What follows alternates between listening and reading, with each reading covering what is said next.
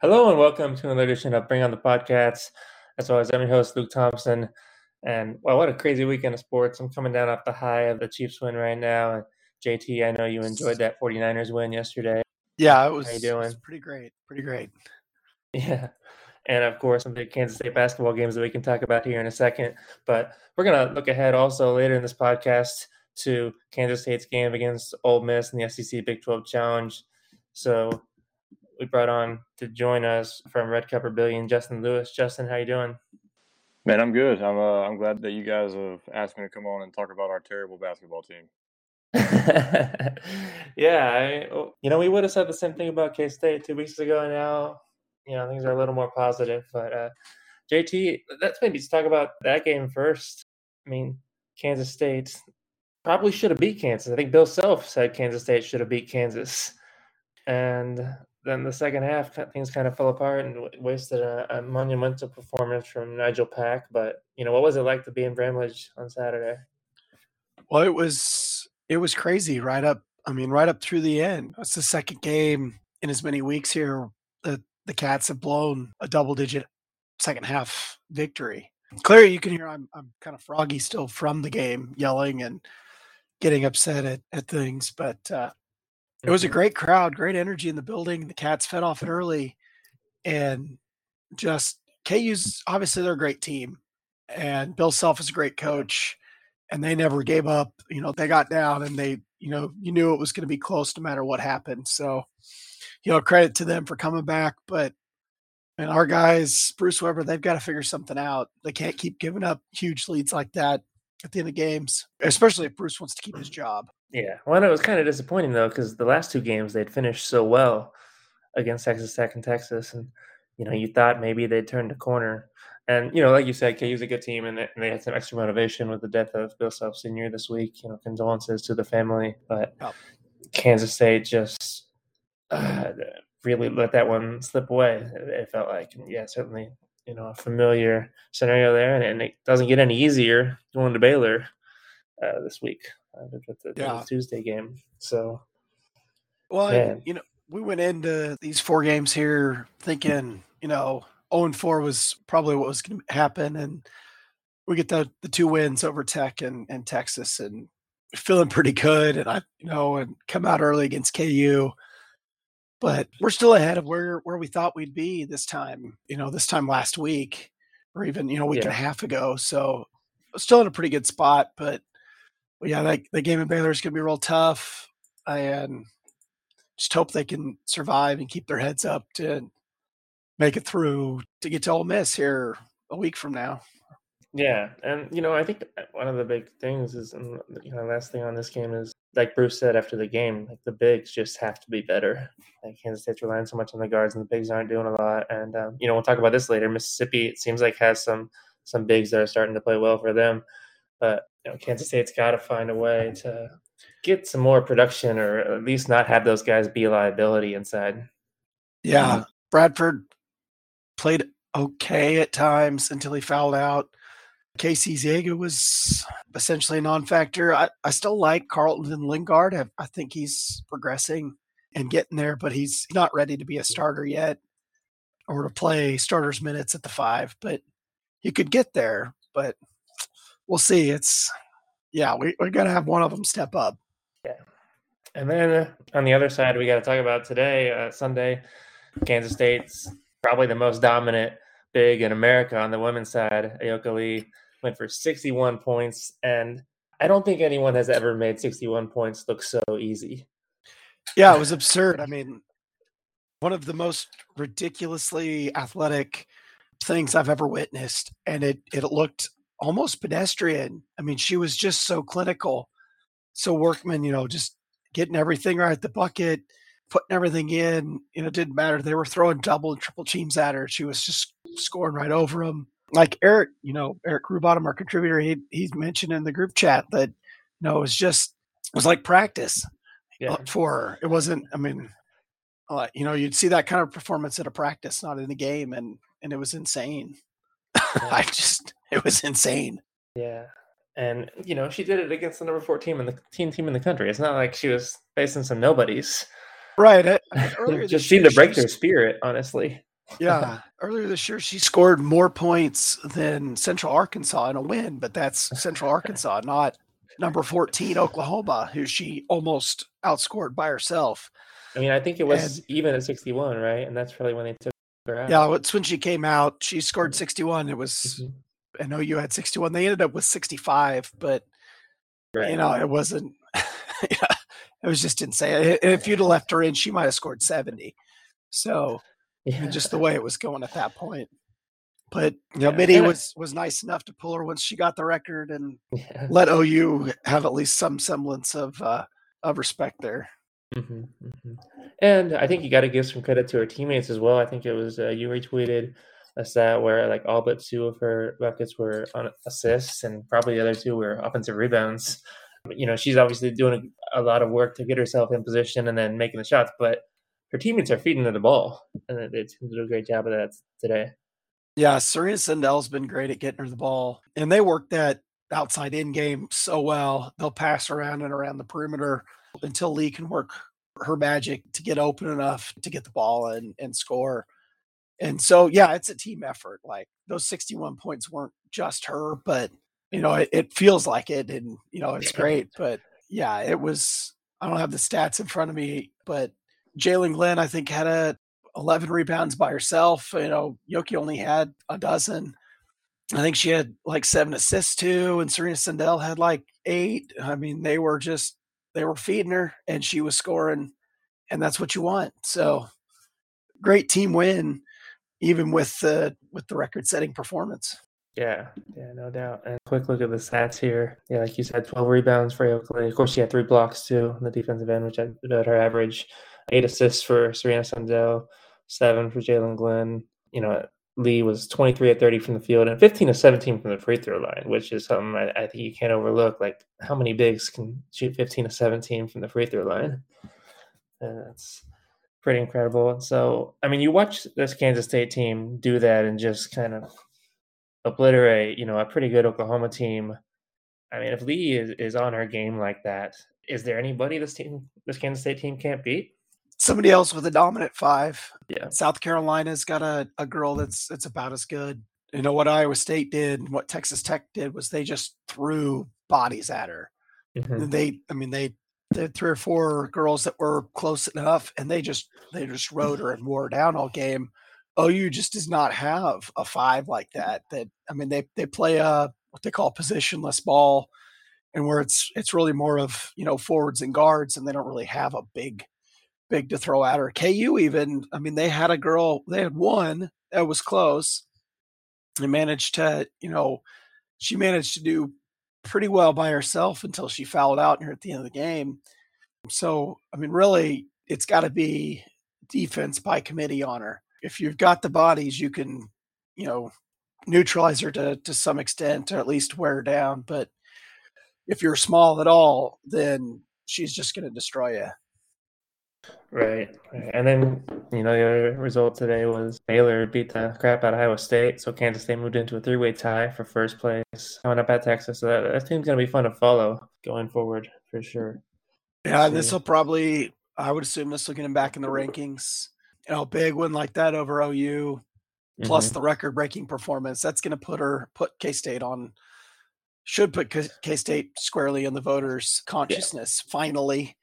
And get them a decent ranking. They got ranked a couple weeks ago and then lost 2 games and fell back out. But their record and their strength of schedule and stuff, they should really be up around Baylor and Texas in the rankings, regardless of that 2-game losing streak. And the fact that they aren't is just absurd. So, yeah, they're a top 20 team. They're just not getting the ranking for it. Yeah. This hopefully. really shouldn't have been an upset. Right. K-State is better than Oklahoma. This shouldn't have been an upset, but it looks like it because the Cats can't get any respect. Right. And kudos to the students today as well, because it looked like a pretty full student section. So yeah, that was the students want to see winners. They want to see some winning basketball there. What better way than show up for this women's team? They're great. Yeah, that's right. Because unfortunately, still not seeing a ton of wins with the men. They're down at the bottom of the conference, tied with Oklahoma and Iowa State. But I think Kansas State right now is the only NCAA eligible team that is not really on the bubble. And before that KU game, I think I saw him in Lunardi's next four out, or maybe like second four out or something. Anyway, they're Right. getting And I don't think almost in they'll the conversation. So I don't think they'll move a whole lot with this loss. I mean, KU's top 10. So it's Yeah. not like they're just going to tumble. It's not like losing at home to TCU. That took a pretty good tumble, but losing at home to KU, you're going to get some pretty good benefit on that. Same thing with Baylor. Like, these two games shouldn't make them tumble too far. Yeah, that's probably true. And but then, we'll get to it. Tough game against Baylor, and then Mississippi on Saturday is going to be one of those games probably they can't afford to lose. Honestly, Right. Even though it is on the road, we got a Mississippi team that is struggling. We're going to let Justin tell us about that here in a second. First, I want to say just my annual complaint about the SEC Big 12 Challenge. I love the concept of it. I love that it happens, but I hate that it's in the middle of conference play. Yeah, this should be like I wish it happened in December. Christmas special or something. Like, everybody plays like the day after Christmas or something, or right in there. Exactly. Yeah. I don't know. Do the Ole Miss coaching staff ever have anything to say about that? Does Kermit Davis have any thoughts on the SEC Big 12 Challenge? I don't know if Kermit has any thoughts on it, but I kind of stand with y'all. I don't see the point of it being thrown in the middle of a conference schedule like that. Yeah. So Ole Miss came into the season. They were ninth in the SEC preseason bowl, so not like huge expectations, but probably it was a little disappointing in non-conference that they had losses to Boise and Western Kentucky and Samford. Their one big win over Memphis it doesn't look so much like a big win anymore with the way Memphis has been playing. And now they've started 1-5 in conference play. How are Ole Miss fans feeling? How does this compare to expectations that they've been doing? I'm going to curveball you real quick because you asked about is there a team that can handle Ayoka Lee, and the Ole Miss women's team has Shakira Austin, who's a 6'5" center who is dominating SEC play right now. And we're in the same boat as y'all are, where we upset number 23 Kentucky on the road today, but we shouldn't be. That shouldn't be an upset. We're 16-2. They're 9-6 now, 9-7. We've only lost to Tennessee and then the first game of our season. So this women's team is off to their best start since 2007, the last time they made the tournament. They'll be ranked this week, and they're legit. They're going to play at South Carolina this week. Yeah, so that should be a good game. How legit? Yeah, we'll know how legit after that game. But compared to what they have been and the roster pieces that they have, they're going to advance at least one round in the tournament, if not two. But I'd put Shakira up against your girl, at least for a tough matchup. She may get dominated by her, but Shakira is going to the WNBA next year. Okay, so that's the Big 12 SEC Challenge matchup we really need to see. Yeah. I don't want to see. All right, so let's just talk about the boys, okay? Okay. So when you don't recruit a point guard, I don't know how you expect to win in college basketball, and that's what Memphis and Penny Hardaway are looking at right now, and that's what Ole Miss is looking at too. Jarkel Joyner, while he's a great scoring guard, he's not a primary ball handler. The expectations were low as far as the outsiders, but I think within the program and Ole Miss fans, you looked up and down that roster. You had the Brakefield transfer from Duke. You've got Matthew Morrell in her sophomore year, who was the highest rated recruit in school history. And then you've got Deshaun Ruffin, who is the only McDonald's All-American in school history, all on this roster at the same time with the addition of Nasir Brooks, like a 17th year player in the NCAA who just been here forever. He's a tower, just long, plays like 38 minutes a game. Dude gets no rest because Kermit didn't recruit a backup. In the Big 12, we call that a Perry Ellis. Yeah, Perry Ellis. He's still there, right? Yeah. No, Ole Miss is going to play defense, and it's going to be really hard to score Ole Miss at times. They run a 1-3-1 that morphs into a 2-3 when it gets below the free throw line, something similar to what Andy Kennedy ran during his time there. The problem with Ole Miss is Kermit Davis seems to be forcing the system of offense that he loves on a roster that can't do it. He doesn't have the pieces to run what he wants to run, and their offense gets so bogged down and can't do anything. And then you got guys like Austin Crowley and Luis Rodriguez who really don't offer you as much as you'd like. And then you're relying on – now, Matthew Morrell can go scorched earth and put 40 on you. His shot is smooth. He's going to be probably a second-round pick one day in the NBA. And Deshaun Ruffin is going to play like a freshman at times, but he's also going to show you why he was an All-American. But outside of those two guys, if any team just takes those two away, it's going to be a long night for the Rebs. Okay, yeah. So it seems like, I mean, the offense has been an issue all season, but I mean, I got to ask you, talking about defense, they've let teams shoot 50% last 4 games. I mean, you let a Missouri team that is not exactly dynamic offensively shoot 62%. So have there been some issues there lately? Yeah. So, are you familiar with like the concept of like your mind blocking out bad things? um, it's that Auburn game. There was some promising stuff that you saw. You had a chance to win it on the road at Auburn, but they've got Jabari Smith, who's should be the number 1 pick in the NBA draft. The kid's a freak. You could argue that you should have beat Tennessee as well, but then we get to these last 4 games that you're mentioning, and I think teams have just figured out the defense. They've seen it. They know where they can get the shots and where they can come from, and I think he's just got guys on the floor that shouldn't be on the floor. Like Austin Crowley shouldn't play a lot of minutes. Brakefield is not a defensive specialist. Brooks, if you go 5 out, he's not going to do anything for you out there. Ruffin's so tiny. Morrell's not a defensive player. So like while you run a good zone, you can catch Ole Miss in transition and catch Ole Miss in a man-to-man and get whatever you want out of it. Mm-hmm. I gotta be honest though, JT, I hear the word zone and I cringe a little bit. Some wrist over teams have not necessarily done great in the past. Although, they have had their moments. There's been some games against Baylor in the old zone they used to play. But they get 5 days to prepare. Do you think this team is better suited maybe to face the zone with the better shooters? Yeah, it depends on what they can get out of the middle.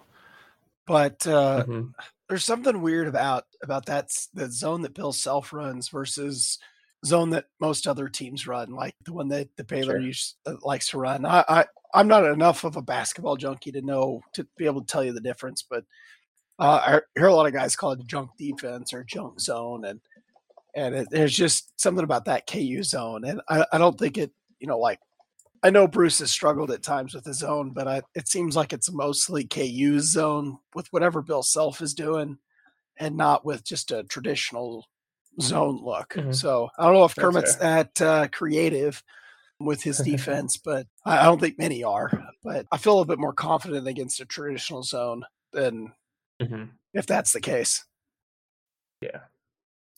And I mean, having the prepare for a zone that Ole Miss plays all the time should help. So right, and the shooters, having the shooters really helps. Marquise Noel can go off if he needs to, or at least create some plays. I mean, we saw Nigel Pack go off for a career game, and he's got a great shooting stroke. So if one of those guys can start making some shots and pull some guys out of the paint, then maybe it opens some things up and starts to break down the zone a little better. Yeah. But I mean, speaking of shooters, one thing for Ole Miss is that they've seemed to be shooting the recently. I think in conference they're about 37%. Of course, that means their 2-point percentage is pretty terrible, given that they're still only about 42% overall. But are they starting to shoot better from the outside, and is that helping them at all? I mean, I think what's happened is that I'm hoping this is what happens, is that Kermit Davis has realized that his offense is going to live and die with Matthew Morrell and Ruffin, and it seems that they're running more sets for Morrell to get some shots because he's the only one that can really create for himself. He's got the best stroke on the team as well. So it seems like he's made that adjustment to use him more. So I think that's helped some. And then there's just been some outliers, like Crowley's had some good performances randomly. Rodriguez can, knock down 3 in a day. Brakefield can get hot in a game, but none of them are consistent. Morrell's like the only one that you trust to be consistent. So I wouldn't say that anything you've seen recently is a sign of things improving. I think this is really just not that great of a basketball team because I think more so the coach and the roster construction more so than the players that are on it. Yeah. Okay. And, you mentioned Ruffin being McDonald's All-American, and he was out for a little bit with a broken hand. He came back. Are they a different team with him in, or are they a much better team, or kind of, what was the impact of him going out and coming back in the lineup? Yeah, they're a better team with him in for sure because he's a true point guard, but Mhm. he can also put the ball in the bucket. Jordan wasn't turning the ball over; he was doing the job that you'd want out of a lead guard. He just doesn't see the floor and get them into the sets the way that a true point guard should. And Ruffin, like I said, he's a freshman, so he's going to make some freshman mistakes, but he brings this spark to the offense, and the guys kind of play better when he's on the floor. You just gotta sometimes just live with the bad. Mhm. Mhm. And then you heard us talking about Kansas State. The post players are kind of the weakness, and really, in particular, the kind of guys that K State has struggled with are the big, strong post players who kind of just muscle people out of the way and live in the paint. You know, are Niger Brooks or Jamin Brakefield the type of guys that could take advantage of that? Brooks is. Breakfield's not. Breakfield wants to Mhm. just either shoot threes or take it off the drive. Okay. Now Brooks, they'll put him back to the basket, and he's like 7'1", so he gets these hook shots, and he's had his moments. He's carried us scoring the ball as well. So if that is a weakness of y'all's, I would imagine or hope that Kermit looks to exploit that. Yeah, we'll see. Okay. And we're gonna take a quick commercial break. Hear from our sponsors. And we're back. So yeah, it'll be interesting to see, what K State does after Nigel Pack had, the game of his life on Saturday, 35 points. But JT, we talked about Selton Miguel had been struggling offensively. He obviously was better Saturday, and when he attacked the basket, when he settled for threes, it was a problem. And I don't know how Kansas State ends up with Selton Miguel shooting a contested three at the end of the shot clock. It just feels like that should never happen. But I don't know. Right. I mean, how would you defend him? Like if you were a defense, would you just sag off at this point? I would, and we saw that quite a bit from KU Mm-hmm. down the stretch. I mean, there was that one shot where, he got the ball and took a dribble and sat there and then took a three and still missed it. Well, that's one of those And where, like, as soon as you take a dribble, like you're thinking too much. You gotta miss it. yeah, I mean, they had zero respect for his outside shot. And right now I wouldn't either. I mean, he's 7 for 30 on the season, and he hasn't made a 3-point basket this year. So in 2022, he has yet to make a 3-point basket on a dozen attempts. So it's, you would hope that at some point he starts to heat back up, but I wouldn't put any money on it. Yeah. But at least he can play defense. Yeah, he plays He's great defense, yeah. and that's really his saving grace. Is he plays great defense, and he's athletic enough to make baskets off the dribble, or at least get to the basket and cause some havoc. Yeah. And they mentioned on the broadcast too, like not only can he play good defense, but he can guard almost any position. So he allows K State to kind of switch up its lineups a little bit, and that helps too. But yeah, so he's kind of the exemplar of that Kansas State hard nosed defense that Bruce Weber is going to bring that man to man. Justin, what's going to happen when K State puts that kind of pressure on the Ole Miss guards? If you want to see what happens, go watch the final 6 minutes of the Tennessee game. Mm-hmm. And you'll have all your answers. We will put it directly in your hands and let you go down there and shoot all the layups you want. All right. Well, yeah, that would be nice. Yeah. Well, yeah, let's maybe zoom out for a second. Big picture. Certainly after the way that K-State lost to Kansas, the Fire Bruce crowd comes back at full steam, which can't necessarily blame them. It was pretty rough, and this team is still 2-5, even if they are better than that record indicates. Justin Kermit's in his fourth year. I think he made an NCAA tournament in his first year, but hasn't been back since. How hot is his seat right now? Well, here's what's crazy, is we think the seat should be hot, but he just signed a 4-year extension at the beginning of this season, and we're all baffled by that decision. Now here, the way it works in the state of Mississippi, a state employee cannot sign a contract longer than 4 years. So essentially all they did was add a year on. They're just doing a 1-year extension every year, but they release it as a 4-year extension to the contract. They do the same thing with Lane Kiffin in football. It's just a little bit of a raise with another year tacked on. And I don't, when I look at college basketball or even college football for that matter, when you look at somebody's first year and the results that they had out of it, well, they did that with somebody else's players. That was Andy Kennedy's roster he did that with. So I'm looking more at what he's done starting really last year and this year. And it's clear that he's able to recruit when you pull in Matthew Morrell and Deshaun Ruffin, two of your best recruits in school history. But it's also becoming clear that he can't really coach at the high level that they thought he could when he was beating teams at Middle Tennessee State. I guess playing at a Power 5 conference is really a different animal, and he has been a little slow to adjust. I would guess they give him one more year, but if they see somebody that maybe becomes available that they want to go after, I could see them doing that too. Mm-hmm. Yeah, it's funny you talk about, first year playing with other coaches players, because that's certainly always a big point of debate with Bruce Weber. He won a Big 12 championship his first year, but a lot of people like to not give him any credit for that and say that it was Frank Martin's players. And I think there's some merit to that, but he won that, and he also did come back and win a second one too, a long time ago. So it's getting a little rough. At the same time, JT, I mean, let's say Kansas State had held on to that big halftime lead and beat KU by double digits. Like, would Gene Taylor have given Bruce an extension? That might have earned him. Seriously, it might have earned him at least an announcement of that they were working on a contract extension so he could recruiting. Because right now he's got. I mean, I think this is the last year of his contract, essentially, or maybe there's 1 year left. Either way, it's pretty tight right now. So, yeah, there would have been some sort of announcement that Bruce might be here longer than this year. But you pretty much, at this point, I think the only other game that would do that would be the win in, the game at Allen Fieldhouse. Right. Maybe the upcoming game against Baylor in Waco, if you could pull that out. But it's still not quite the same. K-State fans don't care quite the same way about it as they do about that game against KU. Mm-hmm. Mm-hmm. Well, and Justin, like you said, you do have some good young guys. Do you think it's possible that Kermit turns it around? At least maybe not this year, but coming years? Well, the life of an Ole Miss fan is here in about a week or so. Kermit's going to go on some run with this team to give us all hope to believe that there's something there. I mean, he may even win a game in the SEC tournament and then do something in the NIT, and everybody's going to be like, oh, maybe he can do it. And then they'll just come back and do the same thing. I wouldn't be shocked if he rattled off a few wins because of how good their defense can be. Mm-hmm. I just don't think it's going to be like last year where they were one of the first teams out of the tournament. I think it's going to be pretty firmly we're going to be in the NIT if we're lucky.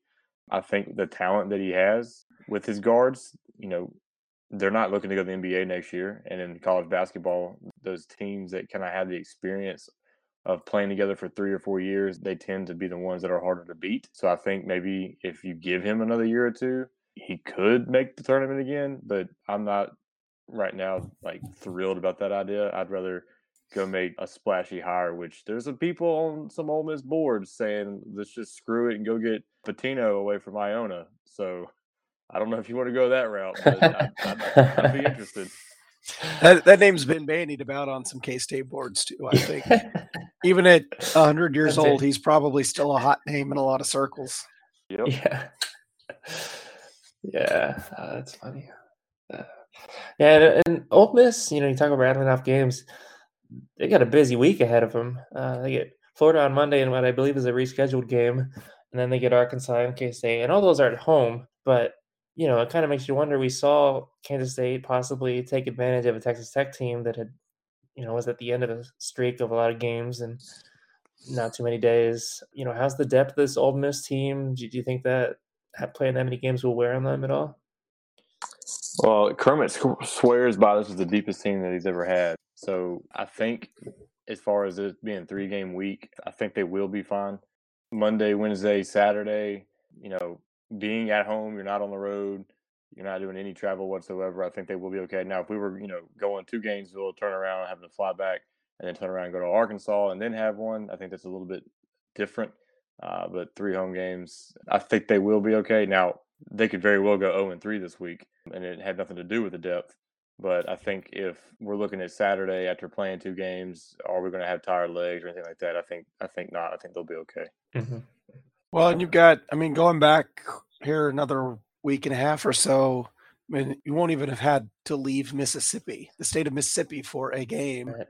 since going to Texas A&M a few weeks ago here. So, Right. it's really pretty favorable for playing a whole bunch of games in a row.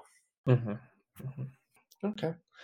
Well, that's about all I've got for the basketball. Justin, so this is the point, though, where we ask you to make a prediction. What do you see happening on Saturday? Oh, man. I've given up trying to figure out what's going to go on with this team. But for the sake of you guys, I'll say it's going to be a lower scoring game probably. I'll give it 59 to 56 K-State. Okay. Yeah, that actually sounds like a reasonable score for this team. Yeah. Now, I will tell you this. Here's a secret for you guys. When Ole Miss scores 80 in the Kermit Davis era, they almost never lose. They're like 24-3. So if it turns into a high-scoring game, it usually goes into Ole Miss's favor. But if it's down in the mud, Ole Miss can't score, they're probably going to lose. Yeah. I don't remember what happens when Bruce teams score 80. So, yeah, it doesn't happen. But yeah, so we got an SEC guy on the podcast. So before we let you go, we got to ask you about your thoughts on OU and Texas coming to the SEC. I don't care. They're going to come here. They're going to come here and realize that they don't want to be here. That it's not as easy. It's not going to be easy. They're going to miss their easy 10-win seasons that they were having. Texas has not been having easy 10-win seasons. Let's be clear on that. True. It's been a while. It's just not going to be a cakewalk like it used to be, or what they thought it used to be. The fans are going to have to adjust to 7 and 8 win seasons on a regular basis, I think. And I think as far as the NIL era goes, it's massive because of the money that those two programs are going to bring in. And it's going to assist in making the SEC even more of a monster when it comes to that part of it. I think it's potentially going to blow up college athletics as it is. They're going to have to readjust something to level the playing field. So I'm just like, I'm not afraid of them in any sports coming over. It's more of how is this going to reshape the landscape of college athletics? Mm-hmm. Yeah, that's fair. Yeah, I think it's going to be the biggest adjustment for Oklahoma fans because they have gotten used to a lot of conference titles, and I think they're going to have a hard time. Mm-hmm. And we will enjoy that over here in the Big 12. I'm sure y'all will. But how is that going to work divisionally, do you think? Yeah, so split them up? I think at this point you've got to readjust and go regionally because you've got Missouri in the East, which makes no sense. So I think you send Auburn and Alabama to the East, and then you just let all the ones that came from the Big 12 to be over here in the West, or you kind of just don't go division and go just one big conference. And I saw somebody pitch the idea that you have 4 divisions, 4 teams each, and do that, and I wouldn't be opposed to that. But I think you kind of have to go regionally at this point just for the sake of your distance that you're going to be traveling now from, like when Florida plays Oklahoma. That's quite a bit for a volleyball game on a Tuesday night. I like there's an NCAA rule that like once you break 12 teams, you have to split in divisions or something. Okay, there probably is. But that's why the Big 12 has to split into divisions, right? Yeah. So of going to like at 16 teams, you do 4-team pods, which would make a lot of sense. It would just be a matter of which teams are in which pod at that point. Yeah. Yeah. I've even seen some people throw out the idea of 3 14 pods for the Big 12, which doesn't make a lot of sense to me, to be honest. But all right, so you guys are Big 12 guys. I reside in the city of Memphis. I'm not a Memphis Tigers fan by any means. Why does the Big 12 not want Memphis? Well, the Liberty Bowl is trash. It absolutely is trash. I think they were the 5th team. If they were going to add any more, I think Memphis is going to be the next one called. But they don't have the same kind of profile right now as Cincinnati, obviously, or even UCF. Obviously not BYU. I mean, it was so you get Memphis or Houston. Houston just is a lot bigger, and they've got better basketball right now. Football's looking a lot better, so it made a lot of sense. They picked 4 good teams instead of 4 markets or 4, whatever. Mm-hmm. And here in the Big 12, we take a lot of pride in our basketball. I don't know if you've noticed. So. No, Memphis fans are going to be mad about that. Yeah. Yeah. Yeah, it'll be interesting to see how that all shakes out. I've always felt kind of bad for Ole Miss that they get stuck in that SEC West. I mean, it's just a brutal division. Very brutal. But I appreciate the work you guys do over on Red Cup Rebellion. Some good stuff there. So obviously people can read your stuff there. People can follow you on Twitter at J_Timberfake_. I appreciate that handle. It's nice. Anything else that you want to plug here for us? I mean, if you're big time basketball fans, I also work SB Nation, Grizzly Bear Blues, covering the Memphis Grizzlies, and I just got on at basketballnews.com covering the NBA as a whole. Okay. So basketball junkie. I'm also a coach at a high school, so there's that too. Cool. I breathe, live, eat. It's all hoops all the time for me. So I appreciate you guys having me on and let me ramble about it.